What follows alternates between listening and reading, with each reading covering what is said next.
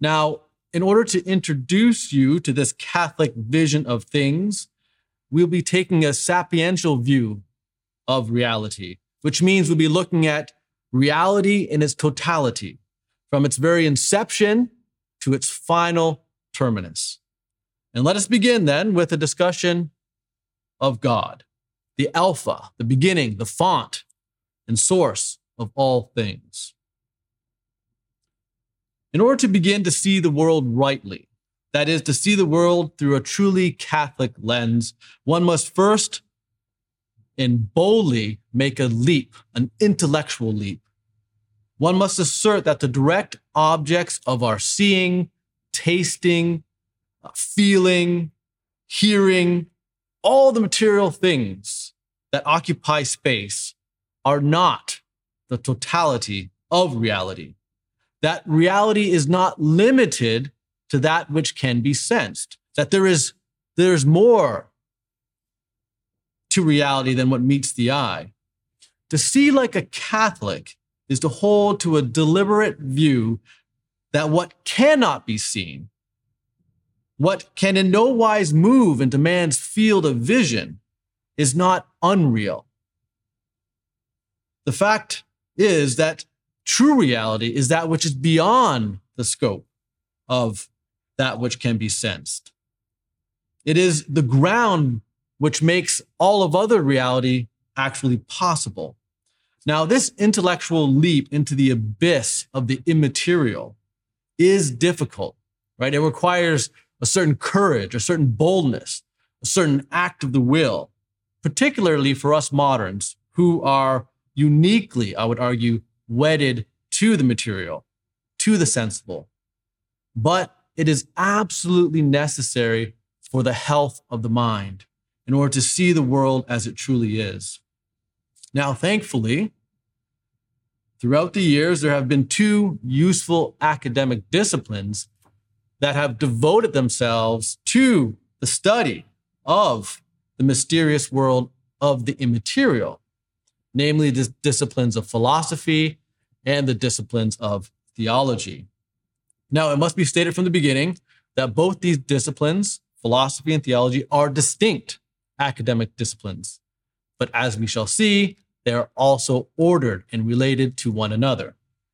So let us begin. Let us first turn and consider the lesser of these two sciences, philosophy. All disciplines, regardless of the discipline that you are pursuing, are determined by the object of their inquiry. Mathematics is mathematics because it pursues a certain object, namely numbers. Astronomy is astronomy because it pursues another certain object, namely the celestial spheres and the bodies that occupy the heavens. And philosophy is philosophy because it has as its direct object of inquiry being qua being, ens commune, or common being.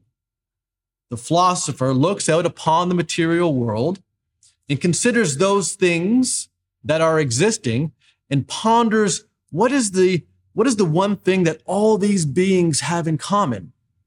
And he concludes that it is existence itself, being itself. And this is what he considers. He carefully strips all the material limiting qualities away from existing things and considers the immaterial mode of existence itself. And then once he has done that, he's not complete. He then turns and naturally begins to ponder, what is the cause of existence? Who or what causes the very act of existence? Who or what is responsible for causing the things that exist to exist? Now, importantly, these questions about the source or principle of existence is a natural inquiry, right? The philosopher moves from created material things to the universal or common immaterial attribute of existence found in created things to the immaterial cause of existence itself, all by himself, right? Without the aid of any kind of extrinsic help or aid. he is simply using his native or natural faculties of knowing, of human reason, to arrive at a conclusion that there must be some source, some font, some cause of all existing things. Now, throughout the philosophical tradition, there have been a number of philosophers who come up with various different arguments that prove the existence of God. But arguably, the most popular rational argumentation for God's existence is found in St. Thomas Aquinas' Summa Theologiae. And so what I want to do now, we don't have time to kind of go through all of St. Thomas's arguments, but of which he provides 5, but I want to at least touch upon one to show how the native philosopher moves from things that exist to conclude that there must be a God. So I want to turn to St. Thomas, particularly question 2, article 3 of the prima pars of his Summa. And I want to look at the 5th argument for God's existence, which is an argument from the governance of the world.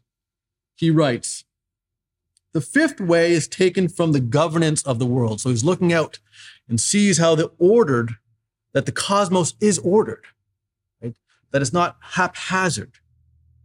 And he says, we see that things which lack intelligence, such as natural bodies, act for an end.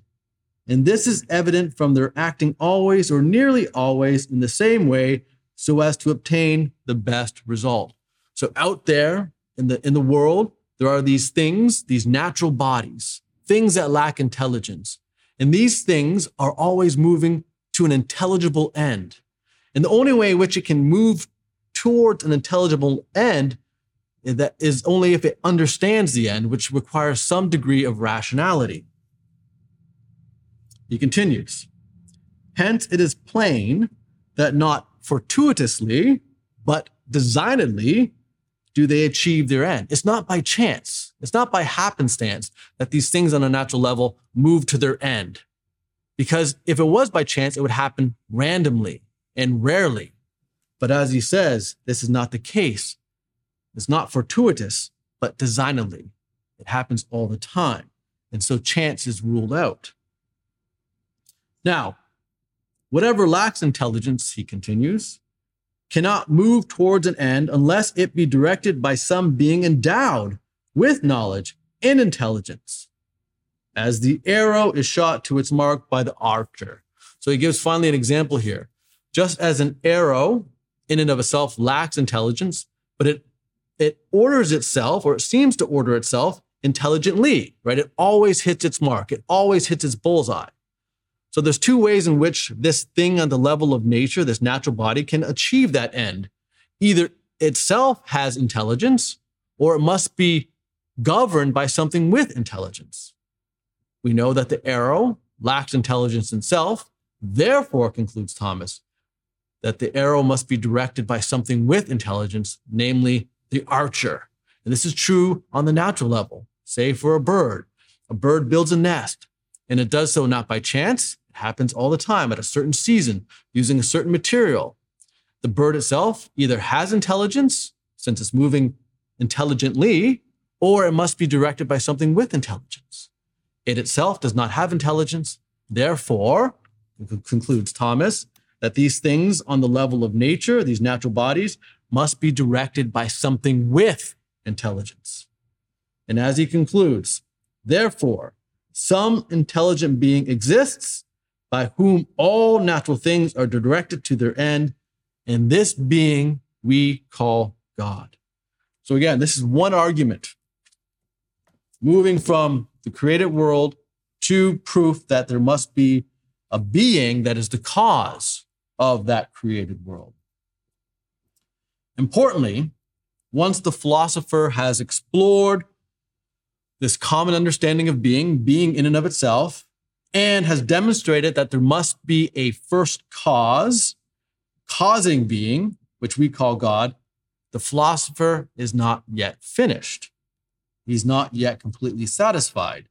Once he figures out that God exists, the philosopher naturally desires to know the manner or the mode of his existence.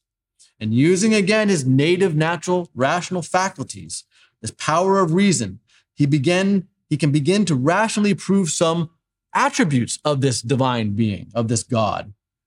He begins to make some rational claims about what God is like. He can rationally conclude, for example, that if God exists, this God must also be simple. That is, not composed of parts and not part of the cosmos itself. He must be perfect, right? Lacking no actuality. He is pure act. He must be good. That is, not undesirable. He must be infinite and not having things that limit finite things such as matter and form. He also must be immutable, which means unable to change.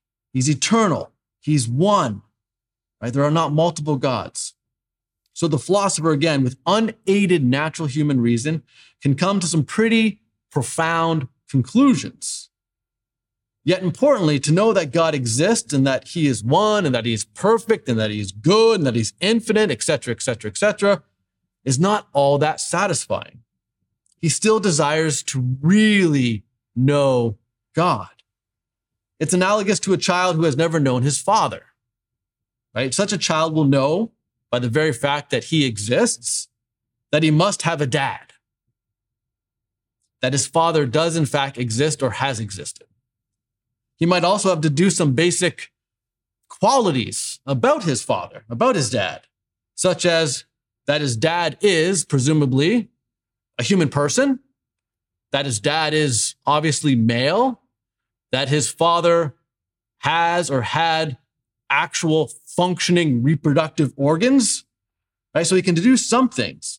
But the child knowing all these things about his father is not satisfied with this limited knowledge. He desires to know more. He desires to know more, to know him intimately, to know him personally. He desires to understand him, to understand how he thinks, to understand why he does the things that he's done or is doing. And so it is with the philosopher. Once he stumbles upon the realization that God exists, he is not satisfied with simply knowing God as cause of existing things. He wants to know this cause intimately. He wants to know this cause personally. And this is where things get difficult for the poor philosopher. He has reached the apex of his natural reasoning. The nature or the essence of the Godhead, the God's inner workings, his inner life, lies beyond his deductive capabilities.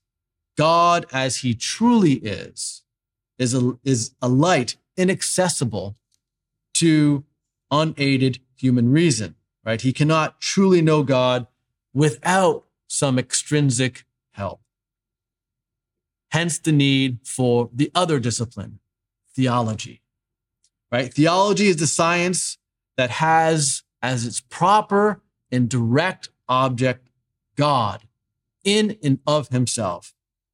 So the theologian studies the nature or the essence of the Godhead.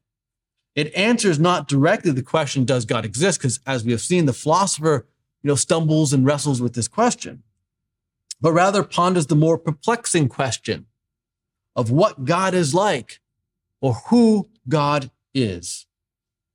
The obvious inherent difficulty to this science is that the answer to this question seemingly exceeds human reason. The answer lays beyond man's capacity to know.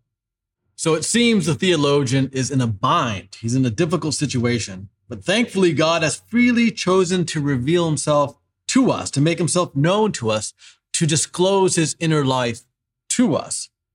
And quite prudently, he has done so progressively, right, throughout history. First through the prophets and the patriarchs of old, and then perfectly and completely through the incarnation. The literal enfleshment, that's what carne means, the taking on of human flesh, of human bones, of human skin. It's that immaterial God takes upon flesh in order to make known, to make tangible that which is that which is intangible, to make material that which is by nature immaterial. And then this final manifestation of the inner life of God through the incarnation has been continually passed down, safeguarded, and transmitted to successive generations by the apostolic tradition of Holy Mother Church. And the central tenet of God's inner life that has been revealed to us, which I'd like to briefly discuss today, is God's triune nature. God has revealed himself to us as a trinity of persons, that God is undivided unity existing in a trinity of persons. Now, granted that this is a perplexing paradox that cannot be fully understood here and now, but we can begin to apply our rational skills, our rational faculties to explore this divinely revealed mystery. But before we do so, we always have to remember that although we're exploring the Trinity, God is nonetheless a unity. He is one, right? We know this both through divine revelation, through sacred scripture. Deuteronomy 6:4, for example, says that the Lord our God is one Lord. But also we know this from reason, right? Reason is able to deduce the fact that God is, in fact, one. We see this, for example, in the Summa. Again, St. Thomas makes this very clear. He has this wonderful argument wherein he argues that since the world is so wonderfully and harmoniously ordered, one thing providing for the need of something else, that there must be one being doing the ordering, since, as he says, quote, many are reduced into one order by one better than by many. It's this whole idea that if you have many cooks in the kitchen, right, you're gonna ruin the souffle. And so you need just one ordering principle in order to have true order and harmony. But maintaining the unity of God, we must also, at the same time, and really within the same breath, also assert that there is a plurality in the Godhead. And again, this is known principally through divine revelation. God has revealed this truth to us. He hints at it in the Old Testament, but he makes it explicit in the New. For example, you have the baptism of Christ, in which you have the second person of the divine Trinity standing in the waters of the Jordan with the voice of the Heavenly Father speaking, "This is my beloved Son, listen to him." At the same time, of course, you have the Holy Spirit, the third person of the divine Trinity, descending from on high, anointing the second person, the third person of the Blessed Trinity. And you also have the great commissioning of the 12 in Matthew 18, in which the divine names are explicitly enumerated. Go, baptize all people in the name of the Father, Son, and Holy Ghost. And notice it's the name. There's one, but nonetheless, there are three persons being articulated. So how are we to understand this paradox, the unity of the Godhead and the plurality of the Godhead? Well, we know what we are not to do, right? We cannot rely on our imaginations. Our imaginations are this wonderful faculty that we have, which is capable of looking upon the material world and making mental images. They are great in many disciplines, but not for theology and philosophy. In theology and philosophy, the imagination is a hindrance, and we must constantly be putting our imagination in its rightful place, right? Philosophy and theology is concerned with the immaterial. And so we cannot make pictures of the immaterial. We cannot allow our imaginations, when we're thinking about God and the Godhead, his unity and his divinity, to simply conjure up an image of a three-leaf clover or a triangle and say, aha, now I know the Trinity. This is not the case. Those images are not helps. As I mentioned, they are hindrances. They allow us perhaps at best to swallow the doctrine of the Trinity, but they do not allow the intellect to wrestle with the doctrine. God is not a three-leaf clover. God is not a triangle. So in theology and philosophy, we must constantly tell our imaginations to be quiet and to allow our intellects to be formed to to the whole truth that has been divinely revealed, both through sacred tradition and sacred scripture. So what has been revealed about the doctrine of the Blessed Trinity? We can summarize the doctrine in 4 short, terse statements. First, in the one divine nature, there are 3 persons, Father, Son, and Holy Spirit.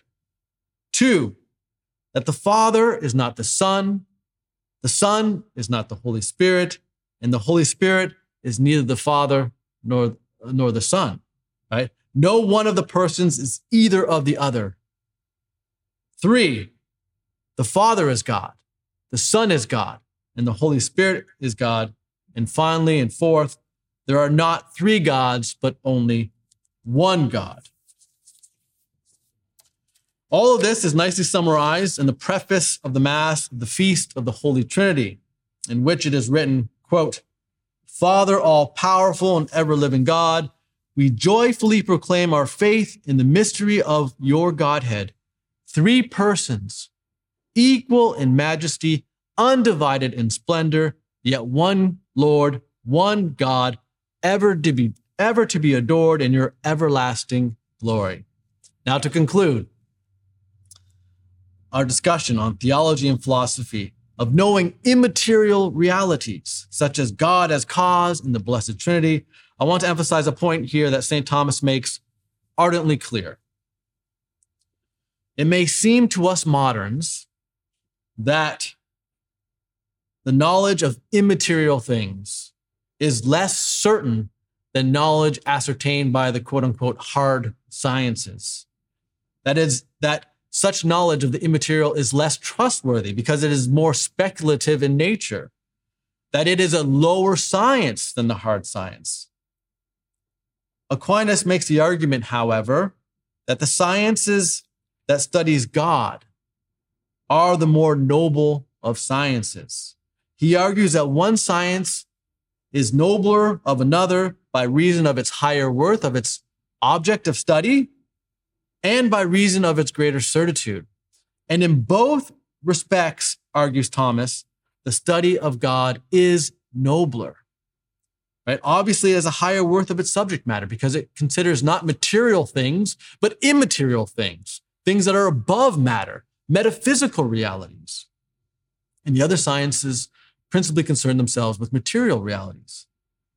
But he also makes the claim that it also has greater certitude because other science derive their certitude from the natural light of human reason, which we know is prone to error.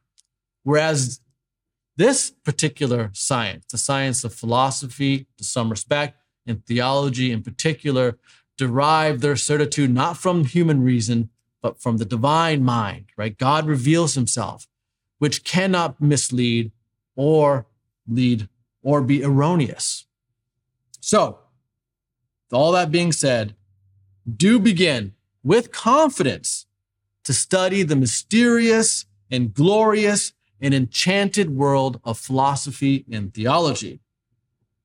By God's grace, right, his revelation, and hopefully with the supernatural gift of faith, and of course our effort, our intellectual engagement with the mysteries, we will begin to see the world as it truly is. Thank you.